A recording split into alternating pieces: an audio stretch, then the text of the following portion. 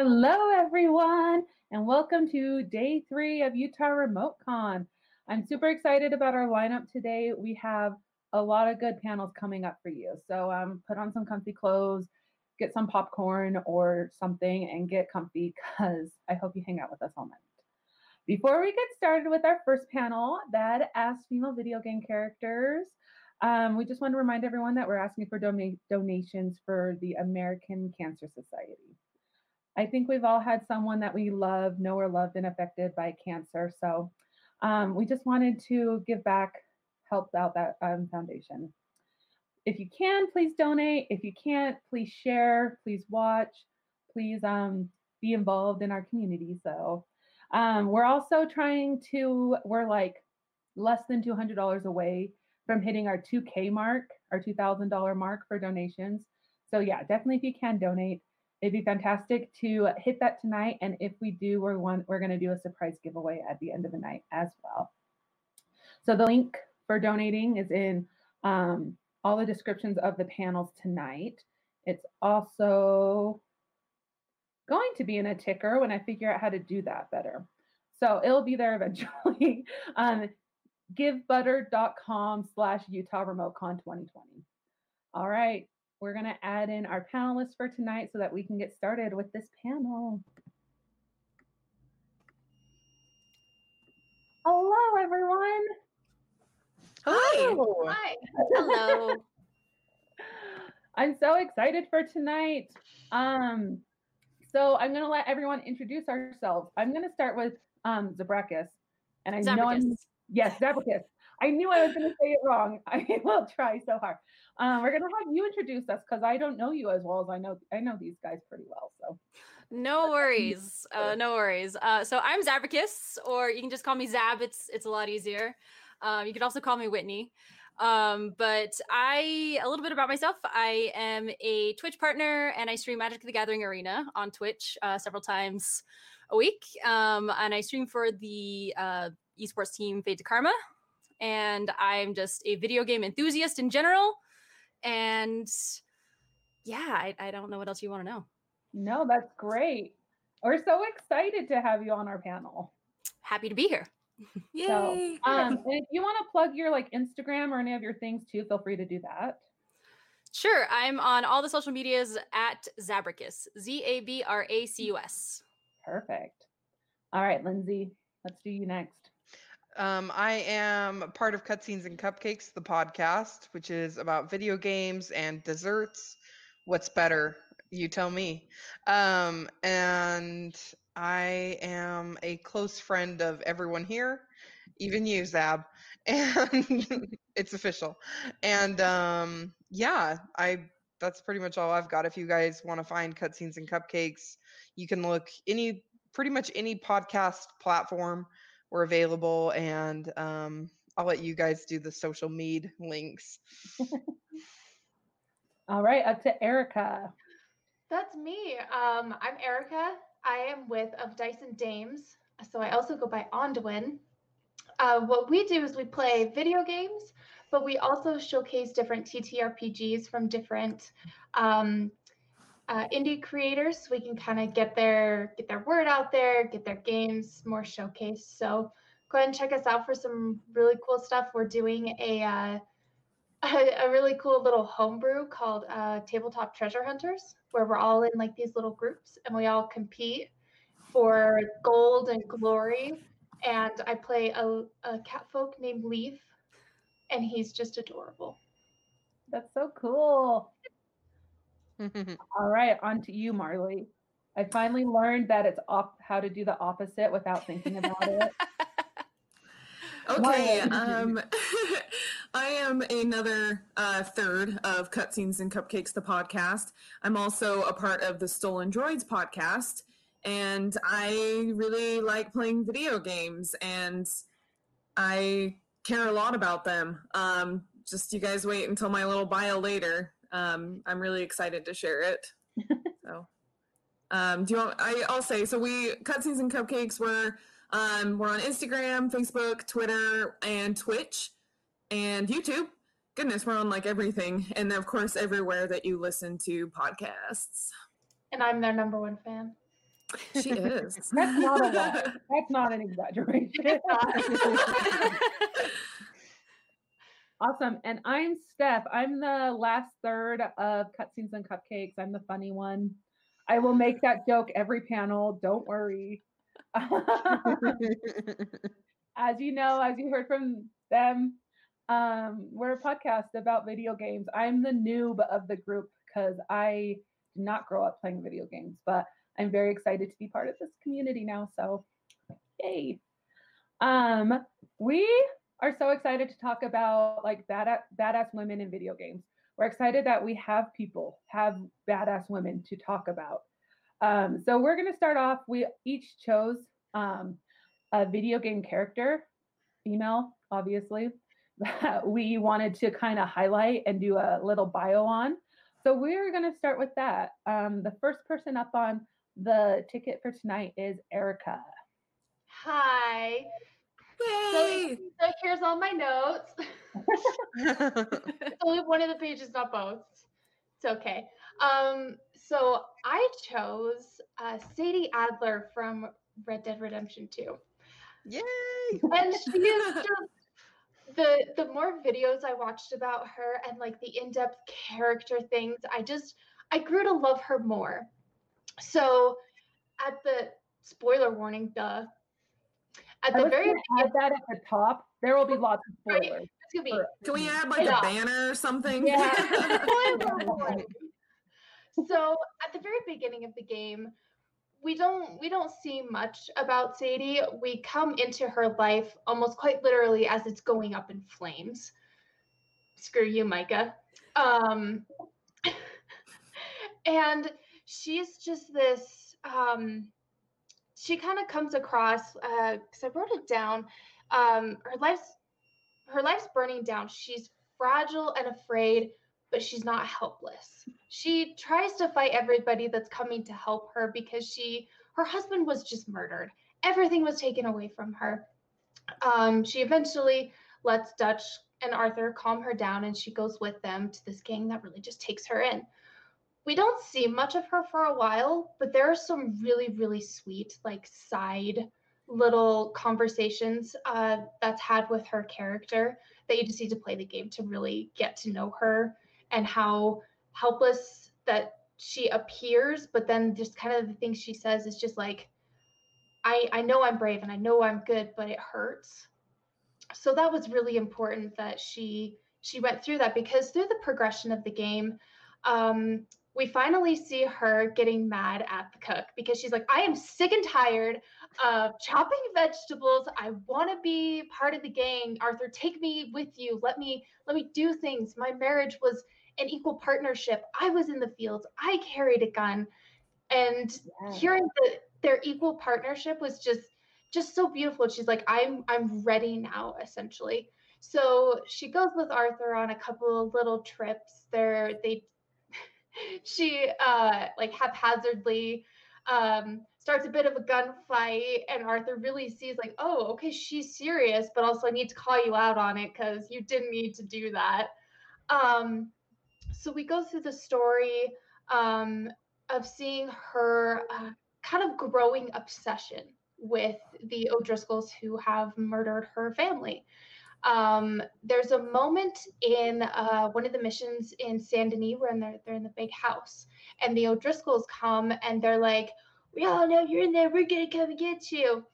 And you fight as Arthur and you take everybody down, but in the middle of the fight, if you go down and around the house, you can see Sadie fighting off this small group of O'Driscolls by herself and visibly enjoying it. She says, I didn't want to miss out on the fun. And part of her was helping to protect the gang, but part of it was also, this gang ruined my life and I want to kill them.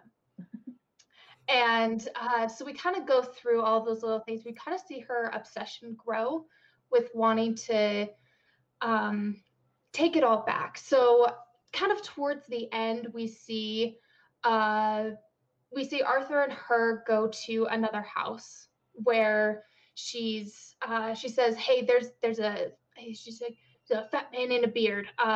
He's mine. And he's like, okay, whatever. So we clear everybody out. Everything's fine. You go in the house and you see her just over this guy with this knife, just like ready and plunging it in and killing him. It's like, I told you you would see me again. And the sense of relief that she had from the stress of carrying that weight on her shoulders of needing to exact that revenge for herself, and watching her slowly kind of go into this progression was really beautiful in a way, because she finally felt that sense of relief and I did it. Now I can kind of live my life. So taking her new character traits that she's kind of accumulated along the way, she becomes the most badass bounty hunter. It is so fun because when you play as John, I think it's John. I totally forgot his name because I'm so obsessed with Sadie. It's John. yeah, that's right, John Marston. And you think about her from the beginning, where she kind of was coming off fragile and afraid to them going out bounty hunting, and he's kind of, you know, being the gentleman, but she's like, sorry, John, this is my world now. And you can see that she's really taken that to her person, whereas I'm my own person now. I have this thing that I'm doing and I'm going to do it and no man can stop me. And that's what I loved about that, about her whole character, was it not only was exacted upon revenge, but it was simply doing what she was doing for her, taking on these roles that, you know, in the West weren't exactly for women. And she made it for women. She made it for herself. So she was a really good example of being the woman of the hour. I can't connect to the Wi-Fi network. You might want to check the Sorry, connection. Oh, Siri. Time today scares the crap out of me. So no more jokes. So kind of taking the world on for herself and making a name for herself was just so beautiful. I love her. That's what I was going to say too. Yeah, being in the Wild West and taking on those roles that aren't like natural for women of that time. Yeah. I love it. I love stories like that. Right? I'm really glad you brought up the not Saint Denis, but the Rhodes mission, where like she's like fighting with Pearson, the cook. Because when she goes into the general store and then comes out wearing pants, you're just like, yeah, like it's so great. Yellow shirt, and you're just like, girl, you look great. Yes. Oh, so lovely to see the change of clothes. Mm-hmm. My favorite part is at the end when you're playing as John and you like see Sadie like again for the first time, and she's like all decked out in that bounty hunter gear, and you're just like, okay, this is awesome. Don't ask me when you're talking to me. I'm gonna stab you in the hand. This was from your Wi-Fi, so I just thought that was funny. This is our panel. Thank you. Well, thanks, Blake. Perfect. Let's move on to Marley. Okay, you should put that spoiler warning back up again. Yeah. Because there are heavy spoilers for The Last of Us Part 2 in my review. Okay, so I'm going to go in pretty in-depth here, but I did this, I'm going to go quick though. Yeah, you only have 5 minutes. I timed it. I didn't even time myself, so if I would have time, I'm sorry. I'll hold you to it. So my notes come from Fandom Wiki and an article called The Evolution of Ellie from the Washington Post, and my own gameplay experience. So this is Ellie from The Last of Us series. A few things real quick about, first before I start, is my mic okay? Am I too loud again? You're fine. Am I fine? Okay.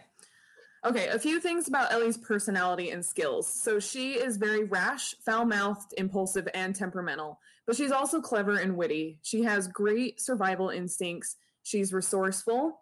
She is enthusiastic about the outside world, and she loves collecting things related to her interests, like with music, movies, books, and video games.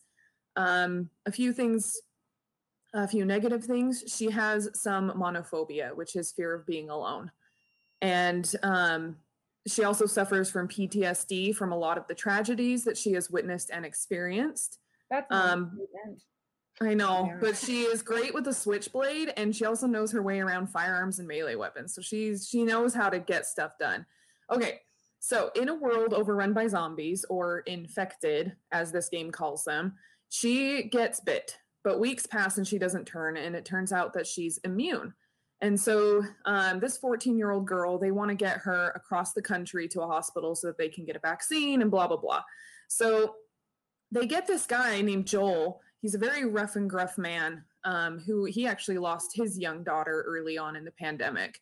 And they get Joel to take her across the country. And so that begins like this really epic journey across the United States. And as they get to know each other, Joel really finds himself reminded of his lost daughter as he gets to know Ellie. Time passes a lot and they face a lot of danger and adventure, and they just form this really great father-daughter relationship along the way. They get to the hospital, and long story short, events transpire and Ellie survives, and like there's no cure that's going to be made, and Joel kills everyone in the hospital. So yeah, fun stuff. But we fast forward to the second game, The Last of Us Part 2, and we get to see a little bit more. Years have passed since then, but we kind of get to see things through a series of flashbacks. And we see them still growing close together. They celebrate birthdays and they go find abandoned museums and go hang out. He also teaches her guitar, which is something near and dear to him. We also find out, like, at the hospital, like, because he killed all those people and like took her away, like he kind of lied to her about what happened there. So she gets mad at him. Yeah, she gets mad, and they have a very strained relationship for a while. And then, so Joel, his past comes back to haunt him when Abby, who we'll learn a little bit more about soon, her dad was one of the doctors at that hospital who Joel killed. And so she kind of had her own revenge mission and killed him. And so Ellie was like, like, no, I'm not going to take this. And so she sets out on her own revenge mission to hunt down Abby and her friends. And so she goes along couple states over, and you know, because she lost everything she held dear, the love of her life, and you know, and one of the few things that connected her to Joel was by playing guitar. We'll get to that in a minute, but she feels it's her duty to avenge Joel's death, and she's also tortured by survivor's guilt. She really feels like she has lost her sense of purpose, and she's at a really, really low moment. Being alive in this in this world, she's continually like losing this battle against this raging pandemic, and it's one she could have stopped if Joel had not intervened. So she really just feels really a lot of guilt for that and hatred towards Joel. But Ellie is fiercely loyal and protective of the people that she loves. She will do anything to uphold that standard. Even though many, kind of later on in the game, even though there are many people who disagree with her decision to go after Abby once more, I actually find a lot of badassery there. I'm using that term because she just wants her family to be safe. She wants herself to be safe. Even because she knows that Abby is out there alive somewhere still, and that she, I guess you could say, failed her mission, her first revenge mission. You know, she wants to be able to feel that safety and finally find peace from her PTSD. And she thinks that she can find that by finishing things off once and for all. And that really comes at a great cost, like I mentioned before. There's another character named Dina, who's her love. And Dina was kind of that person in her life who gave Ellie hope for like a future happy family. And that's actually what ultimately conflicts with Ellie's other guiding vision, her quest for vengeance. And the tension grows between the two, and they realize that those two goals can't exist together. So she takes off again and goes after Abby. And it's a really hard decision. Like, a lot of people really hated that decision. I had a hard time with it too, but I also see what Ellie needed to do in order to ease that pain of that she had. Because this game really is not so much a tale about finding happiness, it's about easing pain and weighing the cost of that quest. And actually, Neil Druckmann, who's the co-director and writer, he says, while Ellie had to do some horrible things to survive and go on this journey of retribution, it doesn't mean she's a bad person. And it also doesn't mean that she isn't capable of change. So Ellie does what she thinks is best. And so she goes after her. And there's this really crazy confrontation at the end that left Ellie bloody and broken, physically and emotionally. And while Joel's death provided her some purpose, forgiveness ended up giving her freedom. And so Ellie's decision to spare Abby is her way of forgiving Joel through her. And I'm just like getting chills right now just thinking about this, because like I said, that forgiveness and being able to find that for her, it gave her that freedom. So we see in the final scenes of the game, there's like a flashback cutscene of Ellie talking to Joel. Don't worry, I'm wrapping up here. Their relationship had been very distant for quite a while, and she even like blew up at him at a party in front of a bunch of people.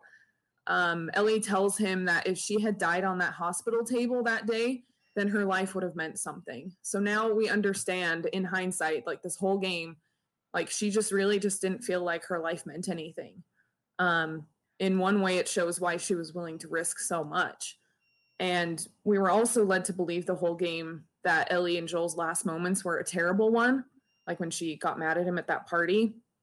But we learned through that cutscene that Ellie, like, she came to Joel and expressed her desire to try and forgive him. And it was actually a really tender moment. And I think for me, it's a moment that makes you feel hopeful. I'd like to think that there's hope in the ending, and hope that Ellie is traveling forward to make amends and to make a new life for herself. Either way, I just want her to like find happiness and peace at last. Like, she just needs a big hug. Her life is no longer overshadowed by Joel's death and his lies, and also his love. Ellie's faced without a clear future and one without family, but it's one that's all her own. Coming back home, like I said, she found Dina really is gone. And she also, she tries to play guitar one last time, but she finds herself physically unable to. And so, and that guitar again was one thing that really connected her to Joel. So she leaves her guitar and everything else behind and moves on. And she chooses to let go. And I think right there, like in that moment, I think Ellie is a badass. Very well done, Mar. So, yeah. It's a really tragic story, but it's a good one.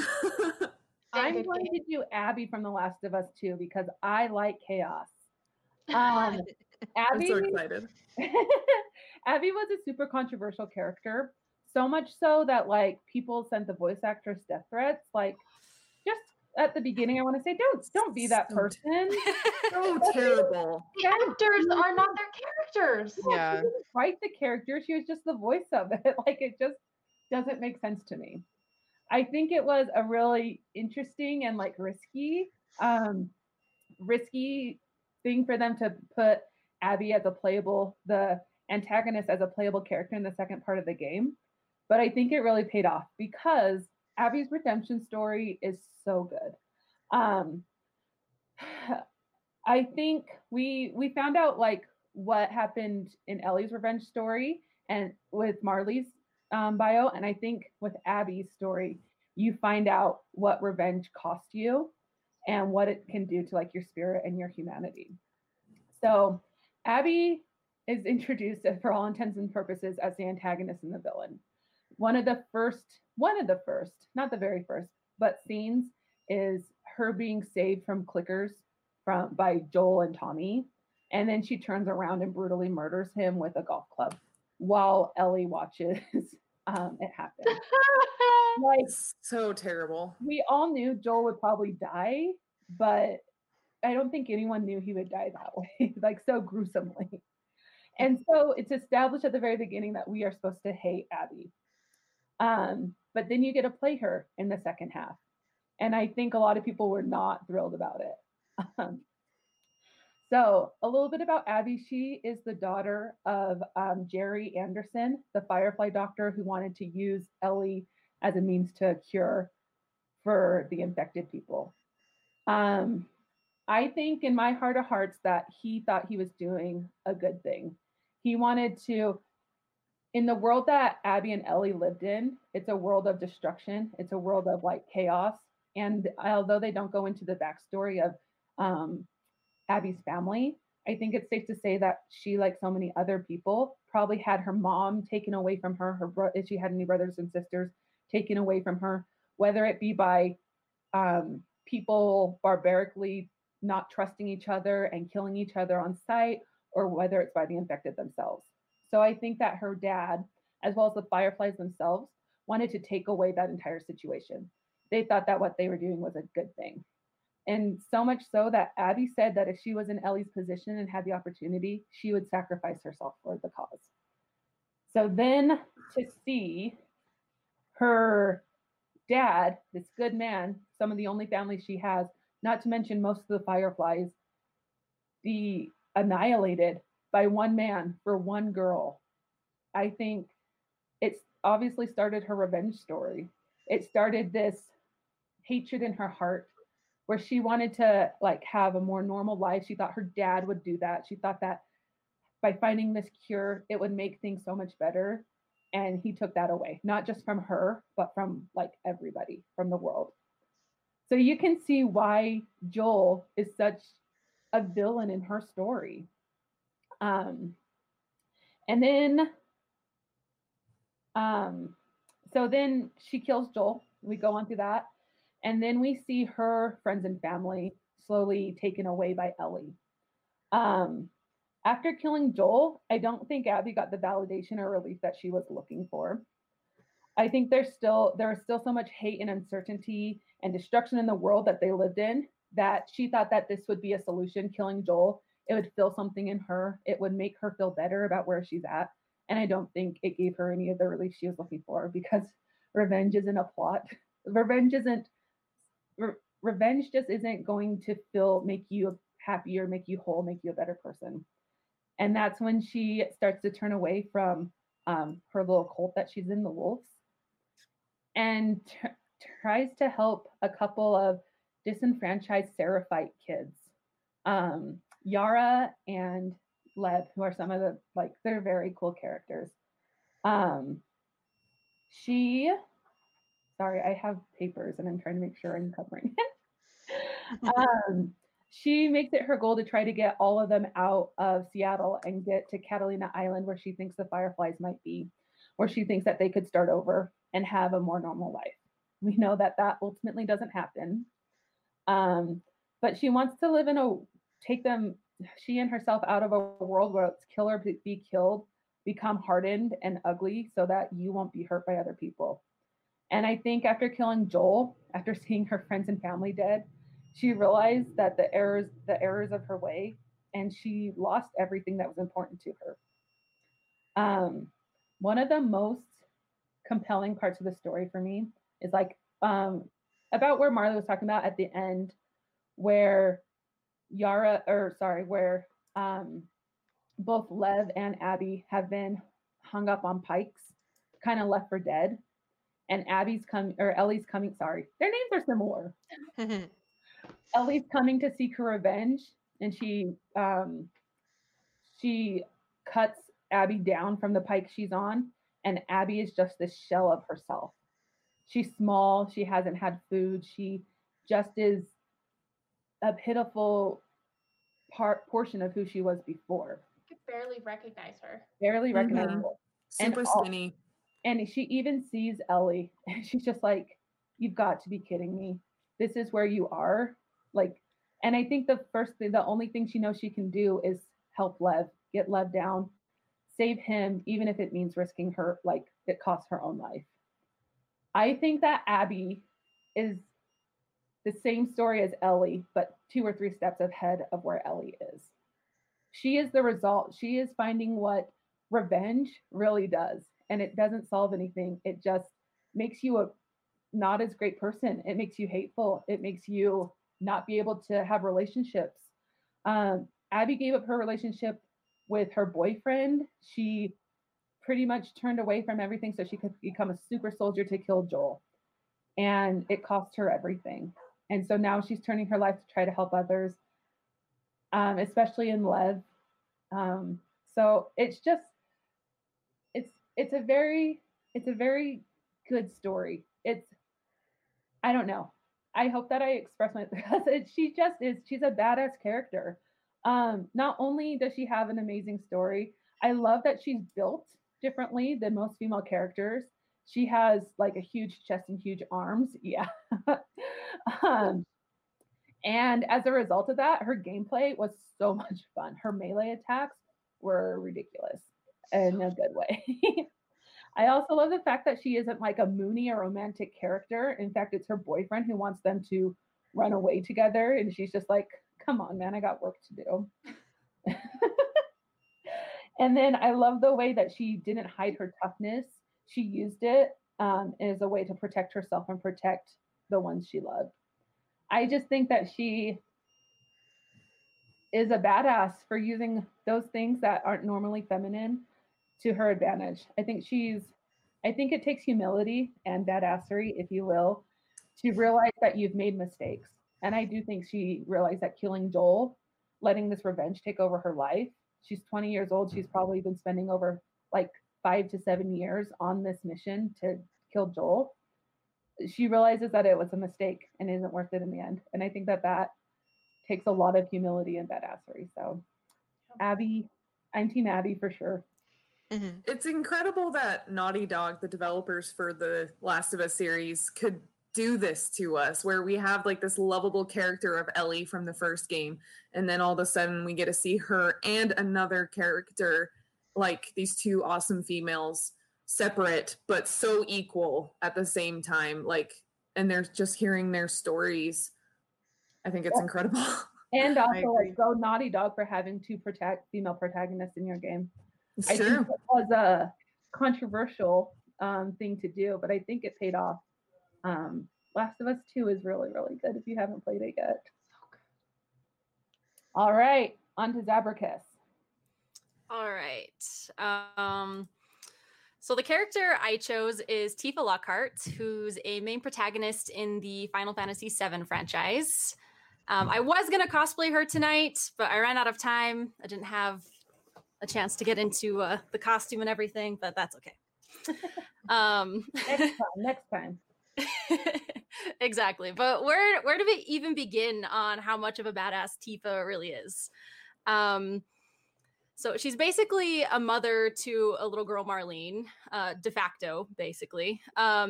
She supports Cloud Stripes, the main protagonist hero. She supports his mentally weak side while also dealing with her own trauma. She manages her own bar. She's an entrepreneur. And she helps manage a eco-terrorist group hell-bent on saving the world from an evil Shinra corporation. And aside from her emotional strength, she's also incredibly physically strong.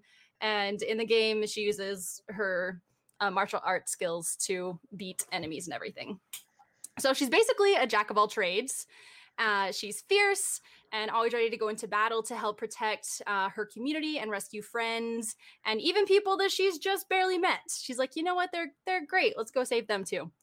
But she's also realistic to know when something might be a bad idea and will voice her opinion on such a thing. So she doesn't just always let people run over her. And so she can be the cheerleader and the starfighter all at the same time. She's been a central and dynamic character in all of the Final Fantasy VII games and the movie. So Final Fantasy 1, which came out, or Final Fantasy 7, which came out on PlayStation 1. She was in the Crisis Core series, which came out on PSP. She was in the Advent Children movie. She made cameos in the Kingdom Hearts series. And then, of course, the most recent Final Fantasy VII remake. And unlike a lot of female video game characters, especially, some that came out in the 90s and whatnot, which is when Final Fantasy VII first came out, she's not relegated to just like healer or support, or she's not there for just mere eye candy. She fights with her fists, and she's one of the strongest characters in the game from start to finish. She takes care of the bar, Seventh Heaven, in the Slums of Midgar, as I said before. And then she helps to plot and take down the Mako reactors and the Shinra Corp itself. She can also be a charlatan, and she goes by herself to try and take on the biggest mob boss on Wall Market in Midgar. Yeah. Just pretending to be one of his brides. And she didn't do this with anyone's permission. She was just like, you know what? I'm going to go take this guy down. Let's do it. And then when Cloudstripe, so this is where the spoilers start. When Cloudstripe gets lost to the live stream later in the game, it's actually Tifa who's the one who pulls him out of that. She basically acts as his therapist in a way and talks him out of himself. It's a really weird part of the game. And during that time that Cloud was kind of off in his own little world, she was taking care of everyone else in the group who had, really low morale because everything was going awry. And, she still just had that can-do attitude and just kept everyone together and like, you know what, we're still going to take down Shinra and save the world.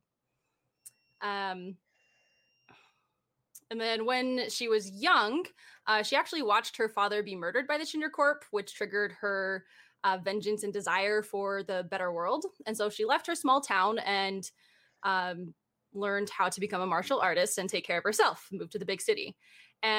But despite wanting to seek that vengeance for her father, she never let it consume her. She always kept the bigger picture of the world in mind.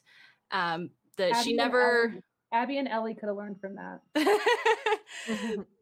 Yeah, so she always went into everything with the kind of thought process of wanting to make sure to protect as many people as possible. And that was her drive for the vengeance, was to make the world a better place and not let Shinra continue to ruin other people's lives and completely destroy the world, literally.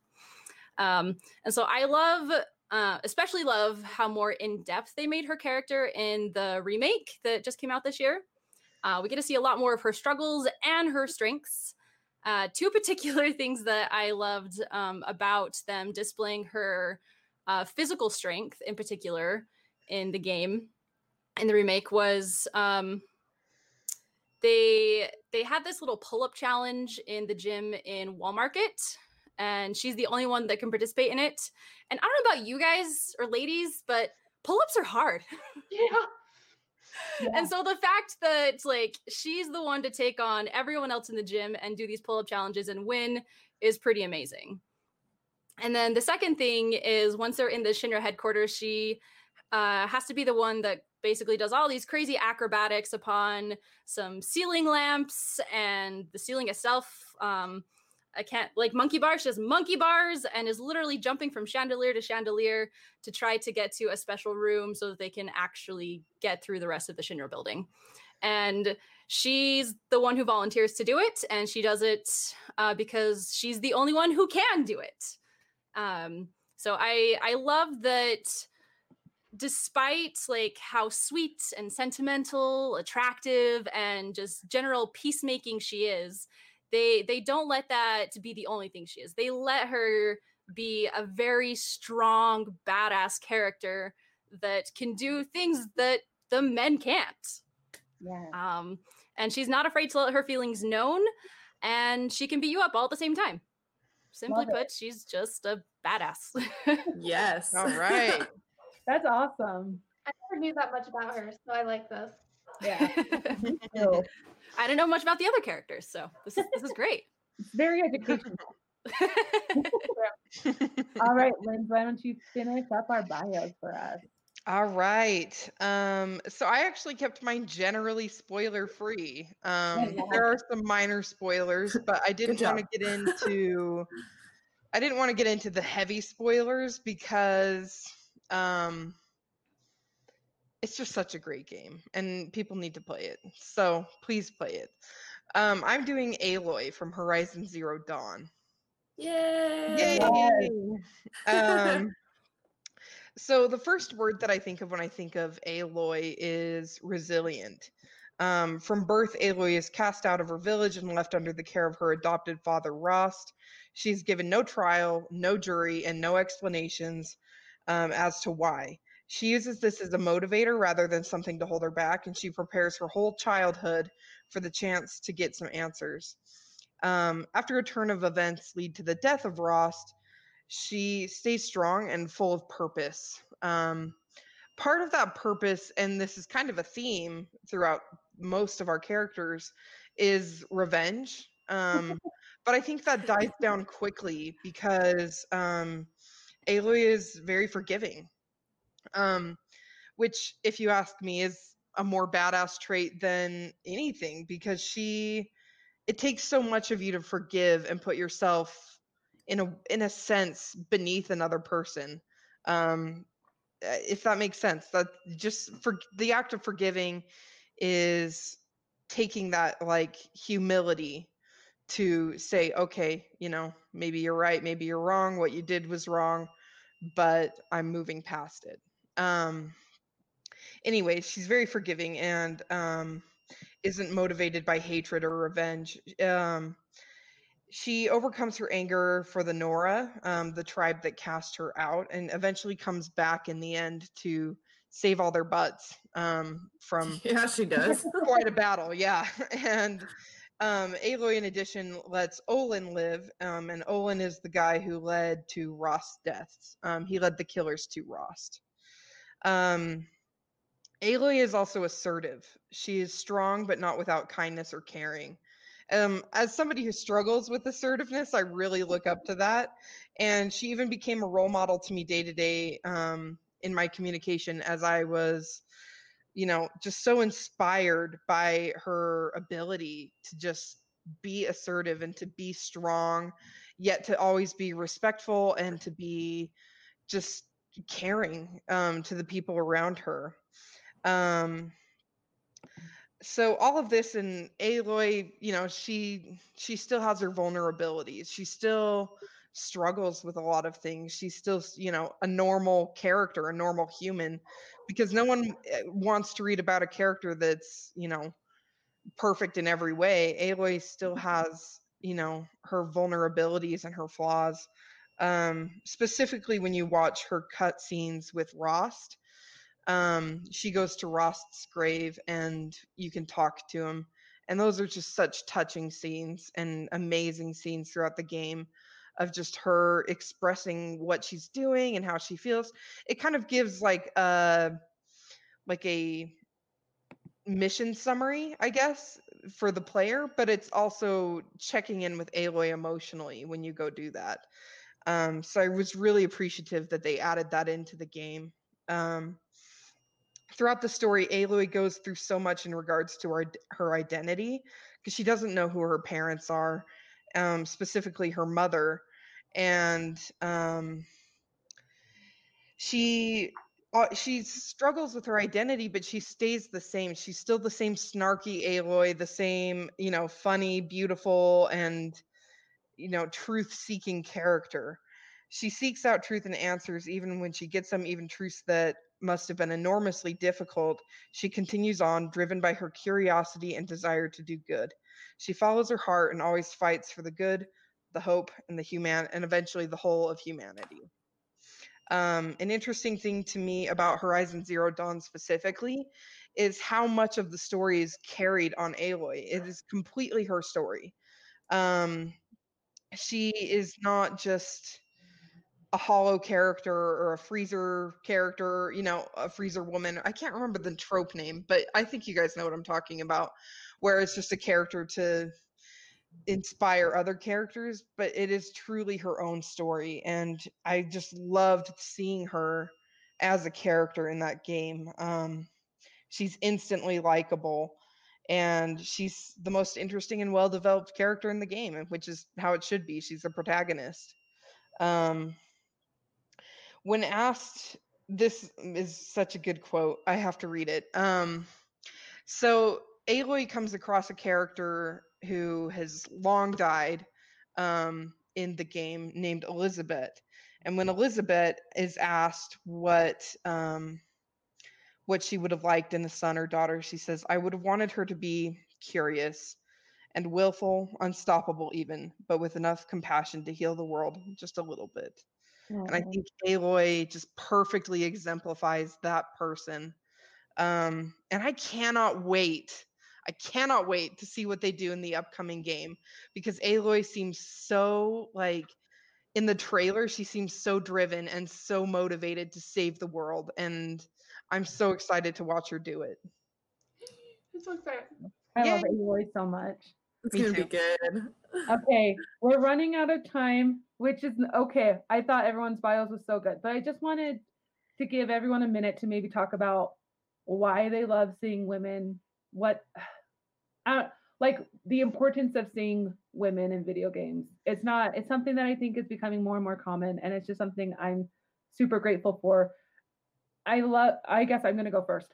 Do it. I love video games is something that I didn't understand was such a great storytelling medium. And so to see so many games at the beginning of like my video game journey that were amazing stories, but not to see someone like me or someone that's gone through the same things I've gone through, to be able to have all these like badass females and not just like the love interest or the sister or whatever, to see them have like main stories, be the main character. It's been so cool to me. It helps me.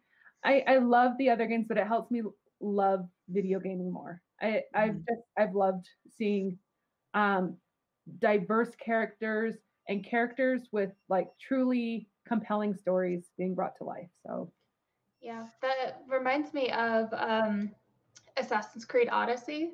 That was one of my big things for playing the game, was you can choose between a male or female.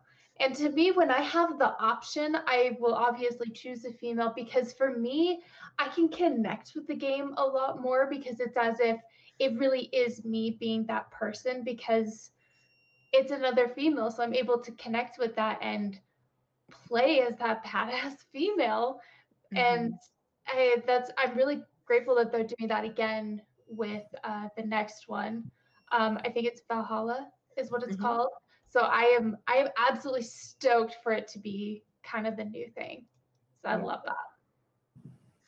I really like I think it's important to have women represented in games as protagonists, because yeah, like we all have our own story. We're all the protagonists of our own story. And so it's important that that's shown as the reality, because like for half the world, it is the reality. And I really like having someone to like look up to. I really looked up to Aloy. I really looked up to Commander Shepard. I looked up to a lot of women characters, or characters that could be chosen as women. And it's inspiring to me, especially Last of Us Part 2.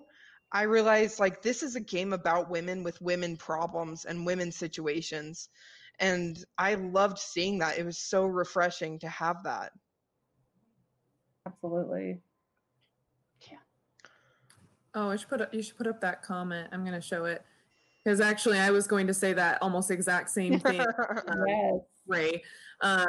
Yeah, representation really does matter. And I also think it's great too to be able to see them, like, even just like, I'm going to talk about clothing options even. Yes! Fashion is the end game. Yeah, it's so great to see like more and more characters. Like I have to say, Aloy's outfits in Horizon Zero Dawn are like my favorite thing. Yes. So good. Like seriously, like you can kind of wear some outfits that might, be a little bit more fun, but you can also wear like awesome armor, and it just all just looks amazing. Like, yeah, it's great. I feel like when it's respectfully done, it's amazing and just like a game changer. You can tell that a woman put some thought to that, kind of helped with the fashion choices. We're not going to get into GTA. There was one game, I'm not going to mention it for controversy's sake, for people who might love it, but I immediately quit the game as soon as I realized how the women's bodies and armor was presented, because I was like, obviously they did not consult a woman. This is purely a man's game. Yeah. And I was like, I'm sorry, but I'm done. I can't play this anymore. It just broke my heart. Because I'm like, I want to wear normal armor and look cool. Oh no. Sorry. Clicking buttons. As a cosplayer, it can be really frustrating sometimes when you look at certain video games and you just can clearly tell that the artists have, one, probably never seen a woman in their entire life, and two, you realize that because they're not using like women directors in some of these games, like art directors, I mean, like these characters' designs are just absurd. Like that's not what we look like. Unrealistic expectations. Come on. But I do like that a lot of video games are becoming more realistic in what they do, and that with the representation, it's not just in representing realistic women, but like diverse women. You know, like in Overwatch, they have women from all over the world. They have women with all sorts of different backstories, whether they're a scientist or I have so many Overwatch. I'm actually wearing a Tracer shirt. The fact that they're having like non-binary and LGBTQ people in these video games now, it's fantastic. Yeah, I agree completely. And Overwatch is such a great example of that diversity and that like beautiful diversity. Like you can, it just like really celebrates a variety of types of people, and that's that's amazing. Well, I agree, and I could talk about this all night. We do have to end it. We have to go to our next panel. Real quick, we had about $60 donated this panel. That's super awesome. We have for raffle, we have a Mercy print and a Little Sister Big Daddy print, as well as a Twisted Sugar gift card, which is where my drink is. So I'm gonna draw that really quick. And the winner for that is... Can the same person win multiple times? I mean, if you buy multiple tickets, then you can. But the winner is Angel Williams. So yay! Congratulations! Thank you for donating. Facebook, thank you so much for donating, and thank you guys for participating. So thank you. Good night, everyone. 2 more panels coming up tonight. Be sure to watch. Thanks, They're gonna be great. Good job, guys.